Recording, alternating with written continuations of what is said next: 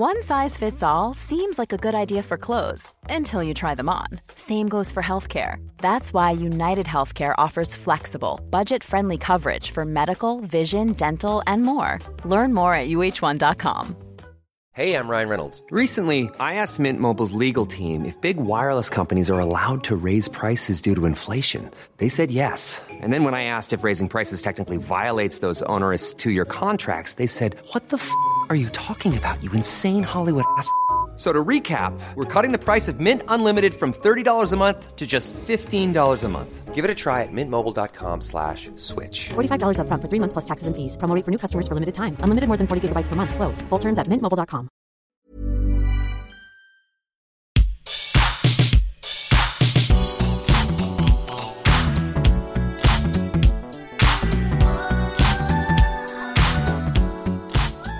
Hello, everybody. Welcome to the What Culture Gaming Podcast. I'm your host, Scott Tilford, joined by Ash Millman. Hello. And Josh Brown. Hello. Both guys, how awesome is God of War? Oh, it is so good. Pretty awesome. It's pretty damn good. Now, it hoovered up a whole bunch of awards last year, kind of beat Red Dead Redemption 2 at the Game Awards and things like that. And basically, we just wanted an excuse to talk about it because it's one of the best games of the generation. So, there's all sorts of different things to talk about. We'll get to the combat and the gameplay stuff later. I guess at the minute, let's just open with some general thoughts on God of War, because you've just finished it, Ash. You took a little bit of time. I finished it a little bit ago, but yeah, very recently, and it was great. It was very good. I didn't think it was my sort of thing because I'd heard about it just being like the whole series being this big beat 'em up, smashy, violent game, and I was like, okay, that appeals to me, but I'm not like in a rush to play it. And then got to it, and it is so rich in lore and mythology and like this wonderful emotive narrative, as well as all the smashing and like puzzles and stuff as well. I just thought it was just fantastic. What was the thing that, because a lot of people, I think, because Josh, you hadn't played the original games either. No. So it's like, what was the thing that put both you guys off the original that made you give this one a shot? Was it the more mature sort of approach to the advertising? For me, it was the fact that it had like a story that was going to address not only Kratos, but like his role in the previous games and kind of recontextualize that. But for me, it was just the kind of spectacle fighting that the original God of Wars were built around. It's just, that has never been a genre that's sort of spoken to me. And I know it's like great and it's like people love Devil May Cry, and I quite love Devil May Cry, but it takes a special Buy the something. new one. I will eventually, man. But it takes that something special for me to actually get into it. Yep. So when I saw that they'd kind of changed it around and not only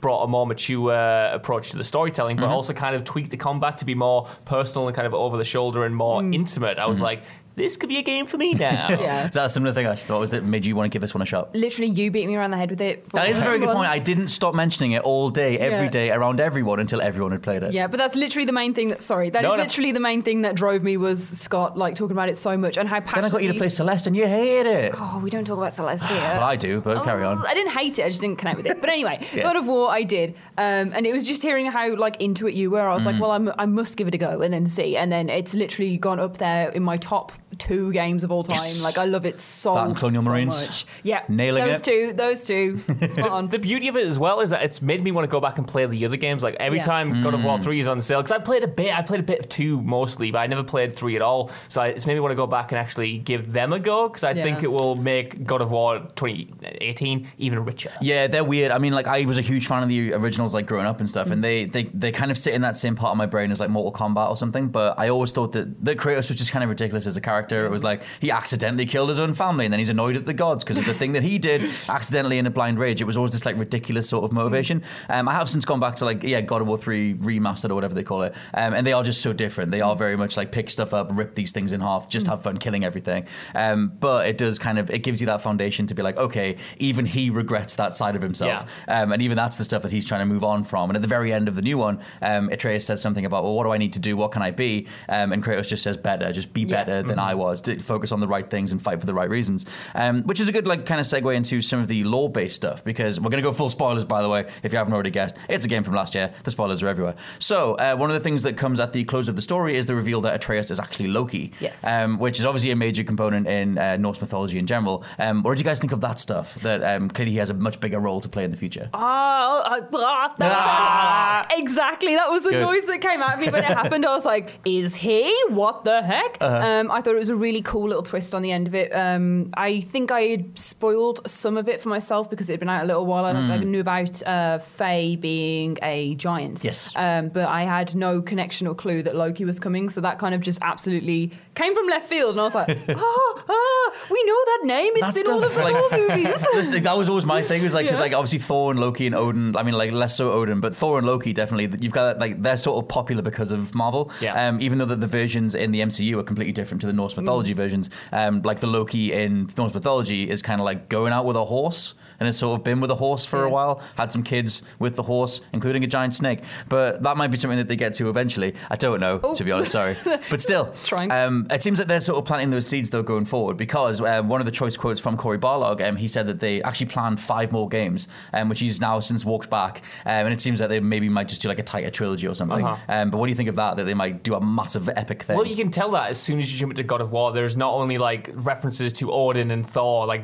those 2 big characters coming, they are referenced throughout the entire game, yet you never really see them except from Thor right at the very end with his hammer and stuff. Yes. But then even stuff when you're in is it the Bifrost? I want to make sure I get my mythology terms right. And you're looking at the different map and you've got... Possibly Yggdrasil, but carry on. Maybe. Okay. I can't pronounce that, so I'm going to call it the world Bifrost tree. for It's all now. connected. You see the other realms that are on the map that you can't actually access, and I know for a lot of people, myself included at the time, that was a bit of a bummer that I could never actually go to them, but I love that you've got this such a rich world going forward, and I want to see literally every scrap of this. When I was playing this game, I was like looking at videos and analysis videos, and people kept recommending Neil Gaiman's American Gods, and he did one purely on Norse mythology, and It's I was in my house. really? I bought it today. It arrived. I was thinking, Game I'm is a going to bit read of a that, cheat. and now I've got an excuse because I'm going to borrow it off Ash, lend it off Ash. / steal, read as Steal. fast as possible. But I mean, I never will, but the fact that it got me interested at all to even pursue that, I'm like, yes, I want more of this world, and I want it filtered through God of War. So like you mentioned before about like recontextualizing. The thing that I love the most, because the older games were always like Kratos is the center of everything. They reveal him to be the son of Zeus in the second one, and there's all that kind of stuff. It's very much his story. He's angry, therefore he's the most important thing, and that's it. But one of the things that I love in the new one is that you have this whole world of like different factions going on. There's all these different families at war. You have like Odin and Thor, the Aesir, that I think Odin, you know a little bit more about the lore than me. Aesir's just gods. So Yeah. So like, but they're the ones that like murdered the giants. But all that stuff happens beforehand, and you're going to Jotunheim to spread Faye's ashes. But it seems like all those things have already happened beforehand. Did you guys like that in terms of like a framing device? Because for me, I love that stuff. I like the idea of reducing a character and going like their story is important to us, but you have all this wider stuff that you can sort of pick from. Is that more enticing than this like big power fantasy thing from the first games? For me, it is, because you do feel like an outsider, sort of like just coming into this world sort of brand new, you're from a different place, and I feel like that was kind of necessary. You're just like a cog in this wider, humongous mythology, and I thought that was great, and you're kind of like tearing it down in the fact that you're seeing either the remains or what still remains of like this universe was like cool, and like interacting with it. I thought it was good that it didn't just exist around you, if that made sense. But it's like, was that the stuff that is more appealing too, like to you? Because then it's like you get a way more personal story. Yeah, 100%. I feel like being thrown into this, I feel like they had to do it from having the first 3 games and then this one and going, right, you're being thrown in at the deep end if you haven't played these first 3 ones as well. So it's very much, I'm in this world, I don't know what any of it means. There's all these factions warring, like the Dark Elves and the Light Elves figuring their stuff out. I thought that was a really good way of just being like, okay, here, you're in this world, this is what's happening. And then to seed so many little things that link back to like the real world interpretations and everything. It was incredible. I thought it was really, really clever way of doing it for both new audiences and old audiences, and creating a story that actually feels meaningful. Yeah, I was gonna say, did you guys feel like you missed anything by not playing the old ones, or is this you can't just go into this?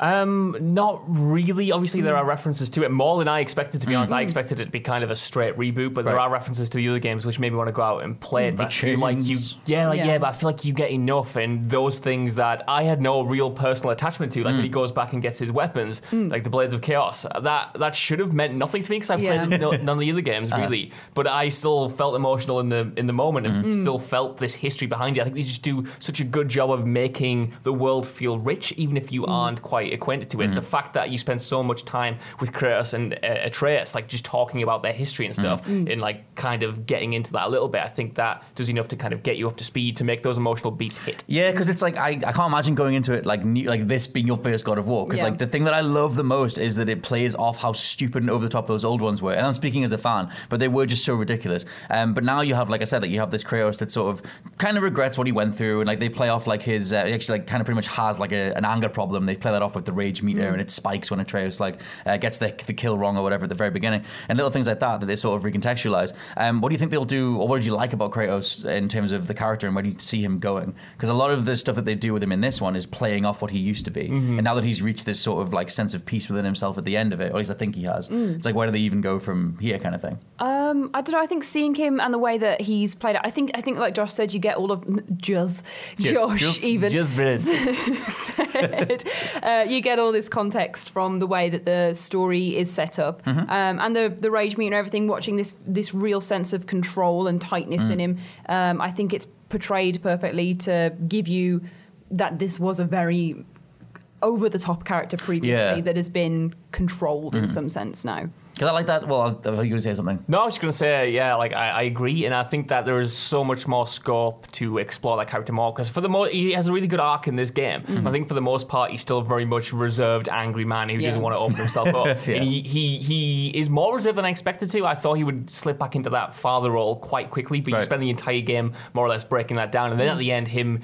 and his relationship with Atreus is finally where it needs to be. And I think that is just a great jumping off point for the next game. It's like, I kind of wonder what they're going to do, because we can talk about Atreus as well. Like I grew to like love his like role in the gameplay. Like he becomes really reliable. You get used to this like hammering on the archer button. He calls out different threats. The and everything. arrows always like shoot the whole time. I was standing back just going shoot. Yeah, like sometimes he can just like get them into that state where you can just finish them off with like I'm going to call it a fatality, but you know what I mean. Like there's that kind of stuff. But it's like something like Atreus. Is this inevitably his eventual story? Like are we getting to the point where we're going to hand that off? I hope so. Yeah, yes. I hope so. I mean, maybe you might think differently because you've sort of more of a connection to Kratos throughout the history than I have, but I think it's definitely Atreus' story. Even in this one, like Atreus is part of this world in a way that Kratos can never be, if that makes sense. That's good. He is sort of he is Norse mythology essentially. He's literally Loki. You know, I feel like the baton will be passed at some point, whether or not Kratos like dies or something. Oh Maybe, no, I don't know. I think for it to be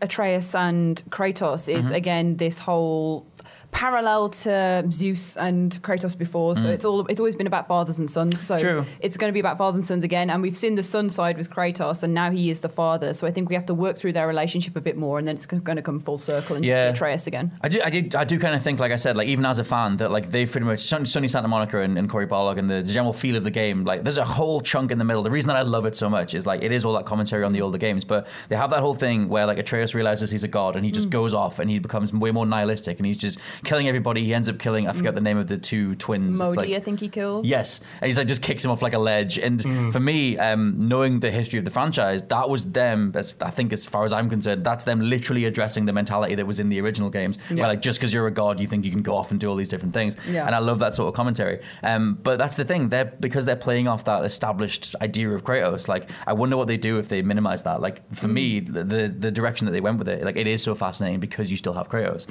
The more at peace he becomes with himself, he can become okay with dying or something. But then I wonder what if Atreus is at the front of it, then it's just another action. Well, it's like what both you and Ash said there. I love the theme of family that drives it. And it's sort of like the sins of the father or whatever. And you got that in the other games, to what I can gather. Like, whoa! The studio just fell apart. The studio's falling apart. Kratos is coming in. He's heard that we're not happy with him. So the people on the audio side won't know what the hell that is. But the video side can see us being attacked by pieces of foam. That's exactly what happened. Carry on. What was I saying? Something about family. Yeah, the themes of family are like they drive it. And even in the other games, you had like Kratos going against his own father and stuff. And I loved that, even though I hadn't played them, I loved that moment where Atreus kind of switches. And you see that happening here, like as if he was going to go down the same path. And I love the parallels between not only the previous games, but between Thor and Odin and Thor and his children and stuff.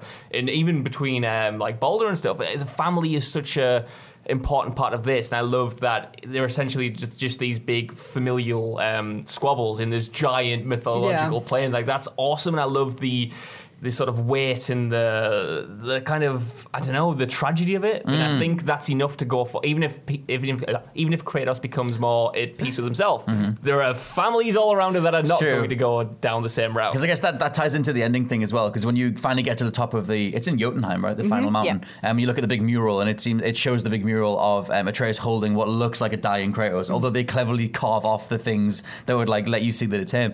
But we can kind of segue into like one of the fan theories for a bit, because one of the prevailing fan theories, because it ties into real world Norse mythology, is that Kratos is actually the world serpent, because Freya talks about the world serpent Jormungandr just arriving in the game world at some point, just appeared everywhere and had, just sent the oceans scattering and all that kind of stuff. What do you guys think of that? That at some point in the future, Loki births, Kratos becomes the world serpent and gets sent back in time to become the serpent. Can I ask a question? Because yes. I am a fool and I don't quite understand what the world serpent's crack is, or how he is, or how he becomes, or how this could happen. So he's just a big snake, basically. He's a massive snake. He's one of the giants. Who's one of the Jotun. I'm not sure how it plays out in the game specifically, because he is just there. Mm-hmm. But I think in the mythology side of it, he's technically Loki's son. Yes. And then gets punched in the face by Thor and sent back in time. Yeah. At Ragnarok. Uh-huh. So that's how he kind of just ends up there. But he's technically he's one of the giants' children. Because it's like in real world Norse mythology, if I get this right, I think, at some point in the future, Ragnarok happens, Thor and the serpent have this massive duel that apparently is so epic and so intense or whatever that it fractures the world tree, displacing time, and that sends the world serpent back in time to before his own birth, which would line up with God of War, because in God of War, Freya says that the world serpent just arrived one day, and its placement was out of nowhere, and it sent the oceans, and that's why the world's all flooded and everything at the beginning. But the thing that I think ties into Kratos is that the design of the world serpent, he's this giant white serpent with flecks of red on him, and he also has a little beard, and he says when you first see him that he recognizes Atreus. But we don't know how far in the future that is before he gets sent back, and whether the battle broke his mind or whatever. But do you think they'll go down that route? Because for me, I was saying to Ash, I think the whole visualizing that is so crazy. You just describing it to me right now, I barely grasp it, to be honest. But it would be awesome. I think what I loved about this God of War is that it had, like you said, Ash, it kept it personal whilst this entire thing was happening around it. And I love the idea of Ragnarok and the end of the world and all this crazy stuff happening. That might get a little bit unwieldy in a video game potentially. It could be awesome to explore, but I'd worry you perhaps lose the intimate, personable strands if you do that. I saw Kotaku talking about the way that they might see it going forward, where Loki obviously recognizes his heritage and realizes that he's also one of the giants. So then there's the whole thing with the giants and their placement as we know it in the game, where we come across that massive field and they're all dead or whatever in Jotunheim. But the way that they got there was that they were being chased by the Aesir and they went through the world tree or whatever, and some of them ended up there. So there's kind of a Kung Fu Panda 2 style revelation that there's actually some giants still alive somewhere. And yes, I'm dropping Kung Fu Panda 2 references because one of the best animated trilogies of all time. But that's the whole thing, that there could still be some giants out there. And then you would have Loki would go rally the giants and go up against Odin and the rest of the gods. And then you have something that kind of ties back into the old school games. Do you guys want that? Because I personally don't. I don't want it to get that. I feel like I've just been hit around the face with a load of information. Kung Fu Panda 2 coming at you. That's what's on my mind. So you think that we're going to have giants coming out from the secret place? I'm just saying they're somewhere. But there's other theories about where the giants could come from. But there's lots of people saying that the giants could come back. The one is that Faye's ashes will... Yep. Salt Bay. Faye's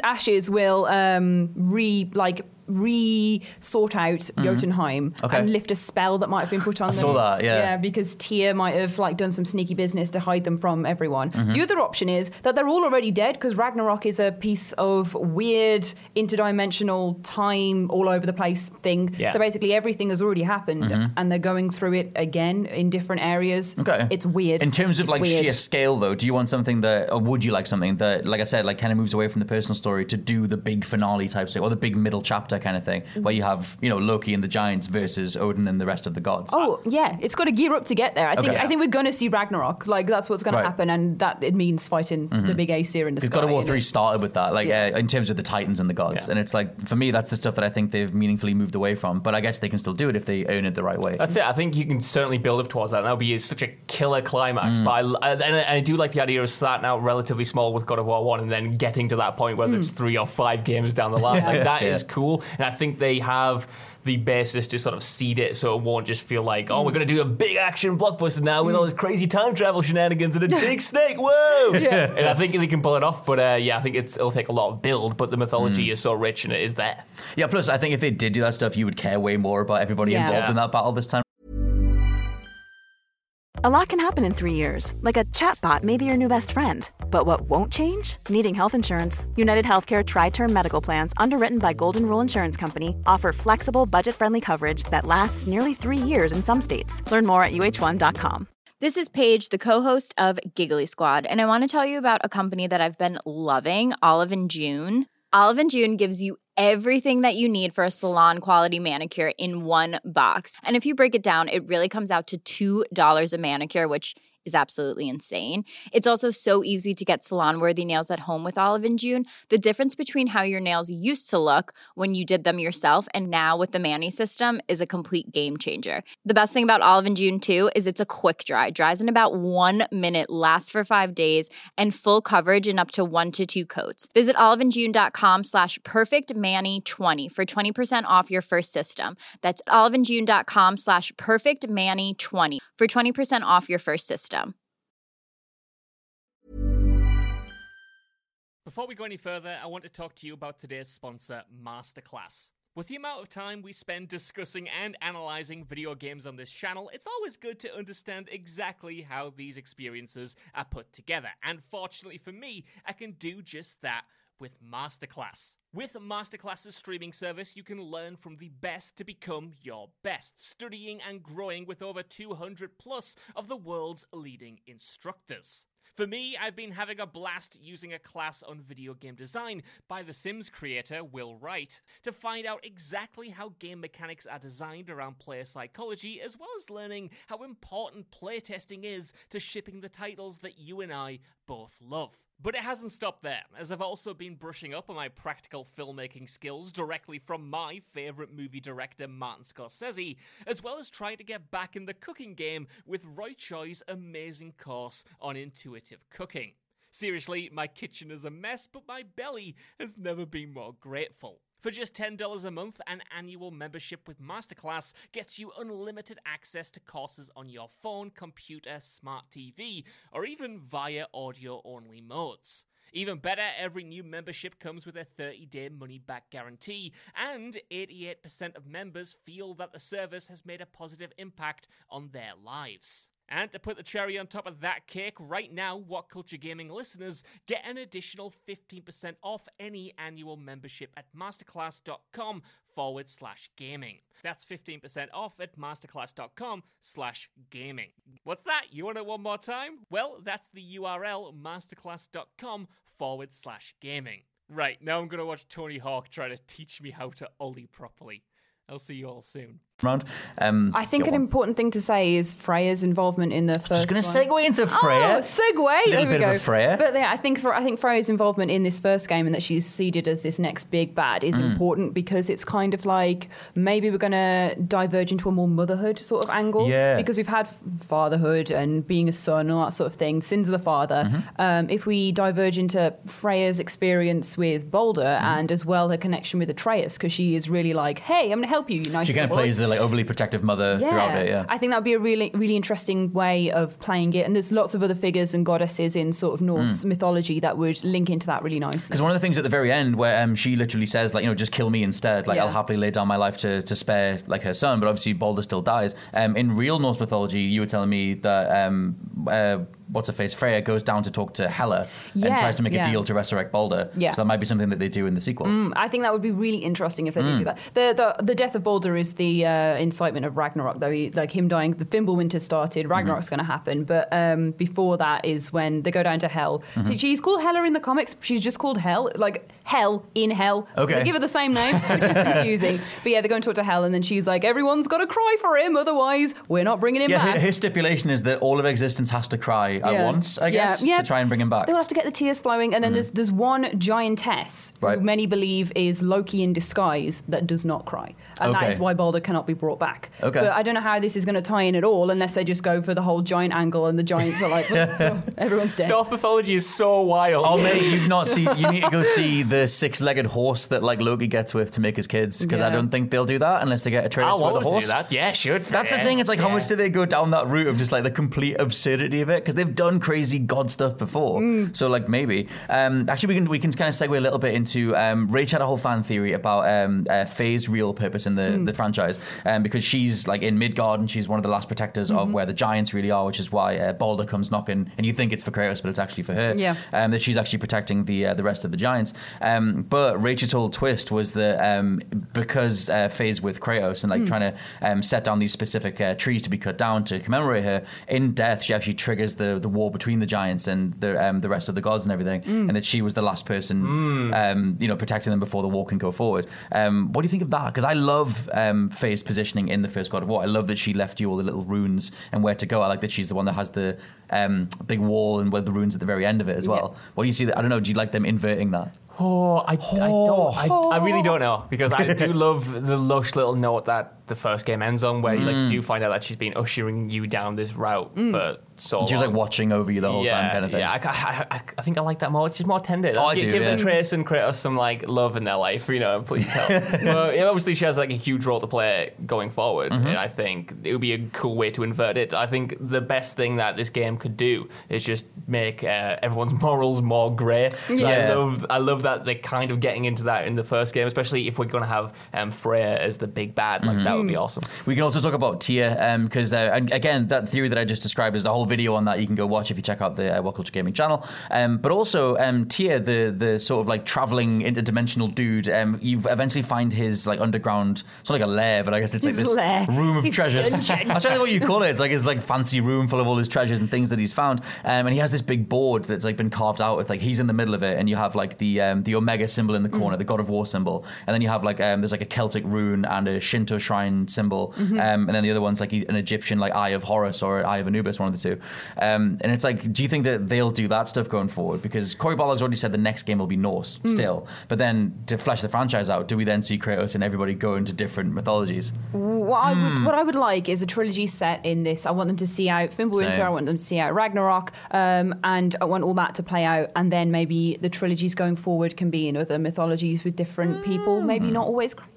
But he is obviously a really big part of this. But yeah, I think if they want to expand the franchise, then after we've had our three here, then I'll be happy. What do you think, Josh? I'm with Ash with a slight caveat. I think you should keep it Norse, but the fact that Ragnarok's happening and there's time and space is all over the place. It's going to be kind of... I think there could be space to pull in sort of figures from these other mythologies like into it. Like Kratos crossed over, so why can't other people, not necessarily from like his past or whatever, but I like the idea of like these realities sort of merging or fracturing into one another, if that makes sense. I think that would be cool, just to get like a different perspective on it in like, I don't know. I love the idea of like, because I like the idea that he wanders out of Greek mythology and wanders into Norse mythology, that it's all on one big earth. Like that's kind of crazy, but it kind of makes it like an identifiable element of the franchise. But yeah, I did the whole video thing on this too, but like the Shinto worship, there's a whole dragon god of sea and storms. And I'm like, just give me that. Just give me a whole fight against this giant dragon god. But that might be a way for them to sort of flesh more stuff out. But I just wonder about the longevity of someone like Kratos,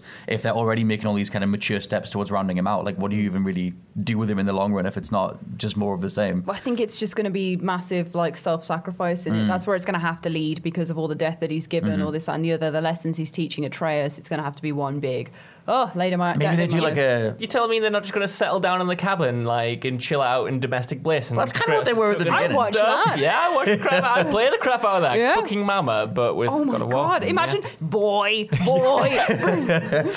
kind of what they're doing at the very beginning. Yes. But even then, Kratos is no daddy at that point. He's not, to be fair. He's got a lot more cooking to do. He also his daddy meter does improve throughout the game. Yeah, it definitely goes way up. He also needs to remove all the weapons in the house, because there's some stuff that they've been sitting on. Actually, we can talk about gameplay stuff too, because we touched on it at the beginning, but like, where do you see them going from here? Because for me, they have one of the most fleshed out skill systems in animation. Like, everything felt so complete. Like, by the end of it, I was like, I'm very good at this combat, and I know that you've beat all the Valkyries as well. Yes, so it's like you have to get to a certain point. I platinumed God of War. I'm the only one in the office who has. I think. I know. Even me and Josh gave up. Because I'm great. Yeah, but no, I killed all the Valkyries. What? Valkyries. That's also something to talk about Freya, because she was a Valkyrie at one point, wasn't she? Oh, and had her wings taken away. So her becoming full fire fire and brimstone Valkyrie throughout maybe 2 or 3 of these games would be good. I would like to see that. Yeah, I would like it if they sort of play on that and give you like a main boss battle that is as hard as that optional Valkyrie boss battle was. Oh my god, that Valkyrie was she was a dick. That word. That's where I got up to. Just didn't even finish it. I thought it's not for me. I tried going back to it. After a while I tried going back to it, but I wasn't. It was after Sekiro, and I was like, well, maybe now that I've conquered Sekiro, I can get back to it. But the timings are all off and whatever. It's been like a good 3 hours just sitting there going, combos. It's a hell of a thing, I think. But yeah, in terms of what do you think they'll do for the gameplay? How do you see them? Where do they even go from here? More of the same. More of it. Just more. They keep the Leviathan axe, do you think? Because the big thing was that they put the Chaos Blades of Chaos to the background. You have the Leviathan axe. Yeah. Kratos used to have a massive sword. I write down the name. They're called the Blade of Olympus, and this big blue blade that he had in God of War 2, which I don't think anyone ever used because it was always like back then it was always like the chains were the coolest thing. But do you see them giving him a new weapon, or did he keep the Leviathan axe? What would you like to see? I'd like to see them keep like the 1 or 2 weapons because I love the dexterity of it. I suppose there's the versatility of it. There's so much you can do with that Leviathan axe. Leviathan axe, did I just say? You don't want to wield the Leviathan axe. You don't. I think he did. There's so much to do with it though. But I'd kind of like at 5 p.m. I kind of like to see them mod it in the future, like making it transform into other things. Maybe it has even more versatility, like so you don't just have to use it in the same kind of way. Maybe like it's like the trick weapons in Bloodborne, so you can sort of like transform it mid-combat or something. Something like that would be cool because I do love how personal that axe becomes. Yeah. Like you rely on it. Because you can recall it. Like, exactly. Yeah. It feels so good. So why mess up a thing that's already good? It's true. Apparently it took them forever to get the physics right on it as well because they had to program like the path that it takes back through the world, and then sometimes you can. I don't know if you guys realize, like you probably did, but you can kind of glitch it. Like sometimes you recall it, smack them like 3 times. But like it'll go through like the wall, or it'll just come from like behind you, even though you've got your back to something. I once left it like somewhere else. Then went in my boat and rode all the way across the map. I was like waiting for it to come back. I do love that it takes longer though. Like it's like it is like that bit in it's that bit in Endgame where he just put his arm out. Like, just give me a minute. Like it's very slowly coming back. But yeah, I think in terms of abilities and stuff as well. Like they had like you can block, you can fight unarmed, and there's a lot of grapples and stuff. I just wonder what they do. I think maybe they give Atreus like a bigger role. Flesh out his moveset. I think that's the only way they can do it is more bow and arrow stuff because lots of the melee fighting swords and things I think is covered. I think I personally don't want to see them add any more weapons or do any more changing things. Just flesh out more stuff. I like the axe as it is. I think if they're going to do it, have like Brock and Sindri just smack it once and then like give it some upgrades and stuff. But I don't... That was hilarious how many times they did that. Literally just bop. No, it's better. Yeah, but no, I think keeping it as those is great because you've got the option of the Blades of Chaos. I think maybe get rid of those. I would totally get rid of them. Yeah, and then maybe bring in another one. Maybe forge that into like a really big, heavy-handed weapon, and then you've got the axes like, woo, throw it out. Because it's a weird beat because like the whole thing when he goes back to it, I love the thematics that he has to embrace his old self to go and save Atreus, and I love all that stuff. But by the like after that, he sort of just keeps them, and then even like post credits when he's reached this new like sense of like I know Atreus, you need to be better and whatever. Like either he's keeping them on him because he's like claiming them and owning them and whatever. But like I'd be totally fine if they just ditched it because I mean everybody thought going into it that it was only going to be the Leviathan axe anyway. His whole thing was like I'm not going to hide who I am anymore, wasn't it? And then he had all like the chain scars. So like we see him. You don't need the blades as well. I don't know if it works in the actual lore, but I'd like to see him melt the Blades of Chaos down somehow and forge something else out of that. Big That's old what I literally just said. Yeah, the dwarves can totally do that. Well, you said tap it and you it's said tap it, Ash. I said melt it down. Did you? Watch this back. Just be ignoring everything Ash has said. I know what I don't want to see. Go on. More stat-based armor, which I like the combat and stuff, but fanging about with that and pulling plus 5% fire damage. This is the thing with the Valkyries. Yes. You really, really need a runic like setup. The whole way you're going to deal damage to them is a fully runic setup. I had not got a runic setup. I'd gone like for a full... That's why it took you 3 hours, mate. Yeah, literally, because I'd done a whole strength setup that had very specific things that I wanted to use for it and just like upgraded it as much as possible. Then got in there, I was like, freaking hell. But the way how different they go and how hard it is to then rejig everything. It's a strange thing because they didn't really cover it too much in the lead up to release, or at least I didn't cotton onto it too much. But they have like a loot system in there, and I like the visual, I don't know, changing the way that he looks. You get these massive shoulder pad pieces of armor, and like the mist armor looks kind of weird. The Niflheim stuff is great. Yeah. So like much. I do like the fact that you can kind of like mix it up. But I don't know. Do you want like a continuation of that, or something more defined? I think it's because there was so much of it and so much variations of everything. I like. To be fair, I did like that there was 3 three avenues you could go down, but maybe mixing them together a bit more would be beneficial. So you could have a strength and runic setup and this, that, and the other, because it did very much lead into sets. I kept buying sets thinking I was going to get achievement for like I'm putting my sets on. Usually you would. That's an RPG mindset going through. I was like, oh, I'll get all those three. They match. Put Atreus in the one as well. Where's my achievement? Father and son. Yeah. Because you were saying like towards the end when you were doing the Valkyrie fights that you were spamming. It was like there was that one tornado attack. That you you just spam like the runic attacks. I was doing the same things, which kind of it's got to the point where I was not experimenting with the combat at all. Right. The game had finished, to be fair. I was only fighting these Valkyries in a couple that procedurally generated area and stuff like that. But I just got into such a rut at the end where I was spamming the same combos, doing the same things. In that, potentially my fault, but the game didn't encourage me to do anything different because that was the most efficient tactic. To be fair as well, like one of the qualms of like or the like constant criticisms of the original games were always that it always fell back on square triangle, light heavy over and over and over again. And I thought that was the first thing I did when I got the Blades of Chaos in this one. I was like, I wonder if they still have the same animation, and they did. It's certainly you have to unlock it, but like near enough. But that's the thing. It's like moving forward. Like if we kind of fell into those ruts a little bit of like everything being stack grindy or whatever. And I think you can make it tighter as well. There were some moves that were great in theory that I just never used, like the differences in the stance. That was like great in theory. Oh, I love that stuff. But I never actually used it. It just felt like it was slightly too long to pull off, if that made sense. Right. I had to consciously think about it in the moment, which I don't think you should have to do. It should just sort of come naturally. What do you think? Because I love that stuff. To be fair, I tried a couple of the stance things, but because I'd gone for a proper strength setup, I didn't need to do it that often. Because I think I don't know if it's because you say you don't play fighting games very much, whereas like a stance switch is like something of like a staple in fighting games ish. And so like I liked when you could sort of extend your combo by just pausing that little bit in between each hit. And so I started kind of factoring that in. I completely forgot they even had that in the game. But it's like that's a way to sort of flesh it out a bit more. Yeah, no, it was a neat thing to add. Just and then you've got the choice of using it or not. So what I was trying to get out then. You do. So, okay, so we can do, for the very end, I guess we might as well do wish list things. What is one thing that we want to see? Because for me, it's going to be story stuff. I want to see more Kratos fleshed out. Even though I think he's at a pretty good spot. I think if they actually did like a really shocking about face and just kind of jumped a few years in the future and maybe just have him in a way lesser role, I would totally be fine with that. Wait, you mean like more and like a good 10 years or like... I don't know how far I'd want to go because I don't want to take him out of the running altogether. I ostensibly want to do with him what the fans want to do with Sam Fisher in Splinter Cell, which is put him in an advisory role and let you play as someone else. Yeah. And so if you keep Kratos in there, he's still helping you. He's still available. Does that turn him into Marcus Phoenix from Gears of War? Well, that's what you want to steer clear of. Although in that, JD Phoenix sucks, and like Marcus Phoenix is just that's the thing. He's kind of just in the background, but everyone always just keep wanting to play as him. It depends how they handle Atreus. But if they give him a nice moveset, he's already like beloved by the fandom. Like everyone like loves Atreus anyway. I forget what you call the actor. It's like Sonny Solchak or something. He's a great performer. He's like a great dude. So I think you probably could hang more of the game on him, but what would you guys like to see?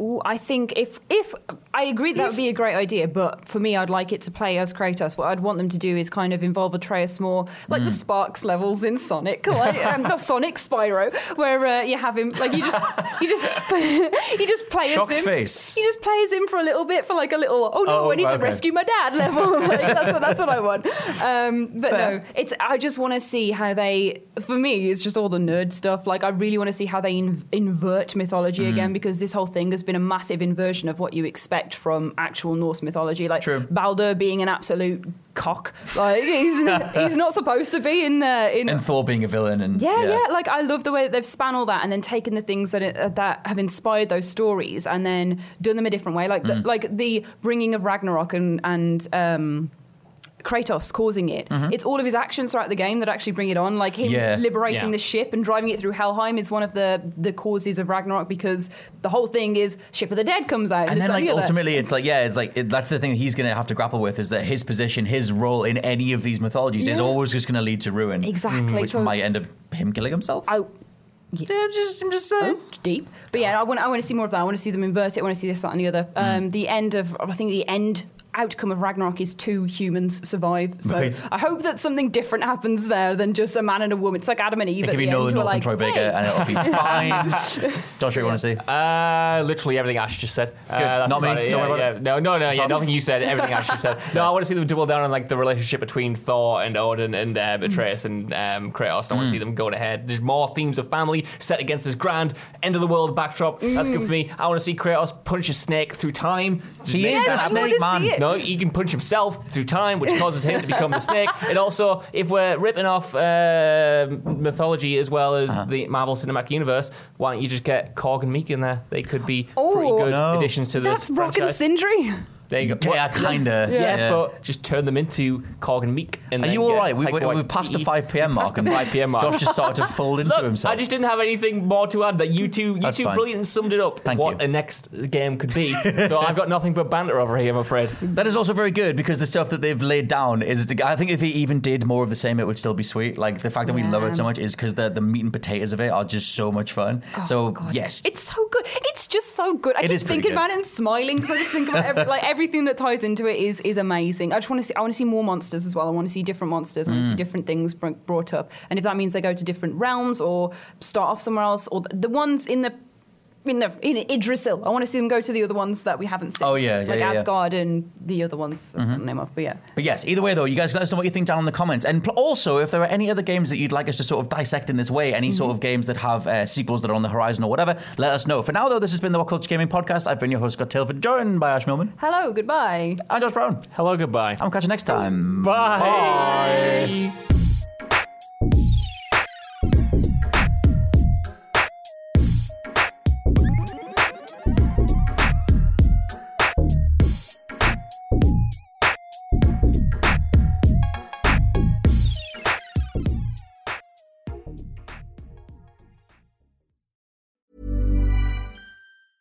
Hi, I'm Daniel, founder of Pretty Litter. Did you know cats tend to hide symptoms of sickness and pain? I learned this the hard way after losing my cat, Gingy. So I created Pretty Litter, a health monitoring litter that helps detect early signs of illness by changing colors, saving you money and potentially your cat's life. Pretty Litter is veterinarian developed, and it's the easiest way to keep tabs on your fur baby's health right at home. Go to prettylitter.com and use code ACAST for 20% off your first order and a free cat toy. Terms and conditions apply. See site for details. Hey, it's Paige DeSorbo from Giggly Squad. High quality fashion without the price tag. Say hello to Quince. I'm snagging high-end essentials like cozy cashmere sweaters, sleek leather jackets, fine jewelry, and so much more. With Quince being 50 to 80% less than similar brands. And they partner with factories that prioritize safe, ethical, and responsible manufacturing. I love that. Luxury quality within reach. Go to quince.com/style to get free shipping and 365-day returns on your next order. Quince.com/style.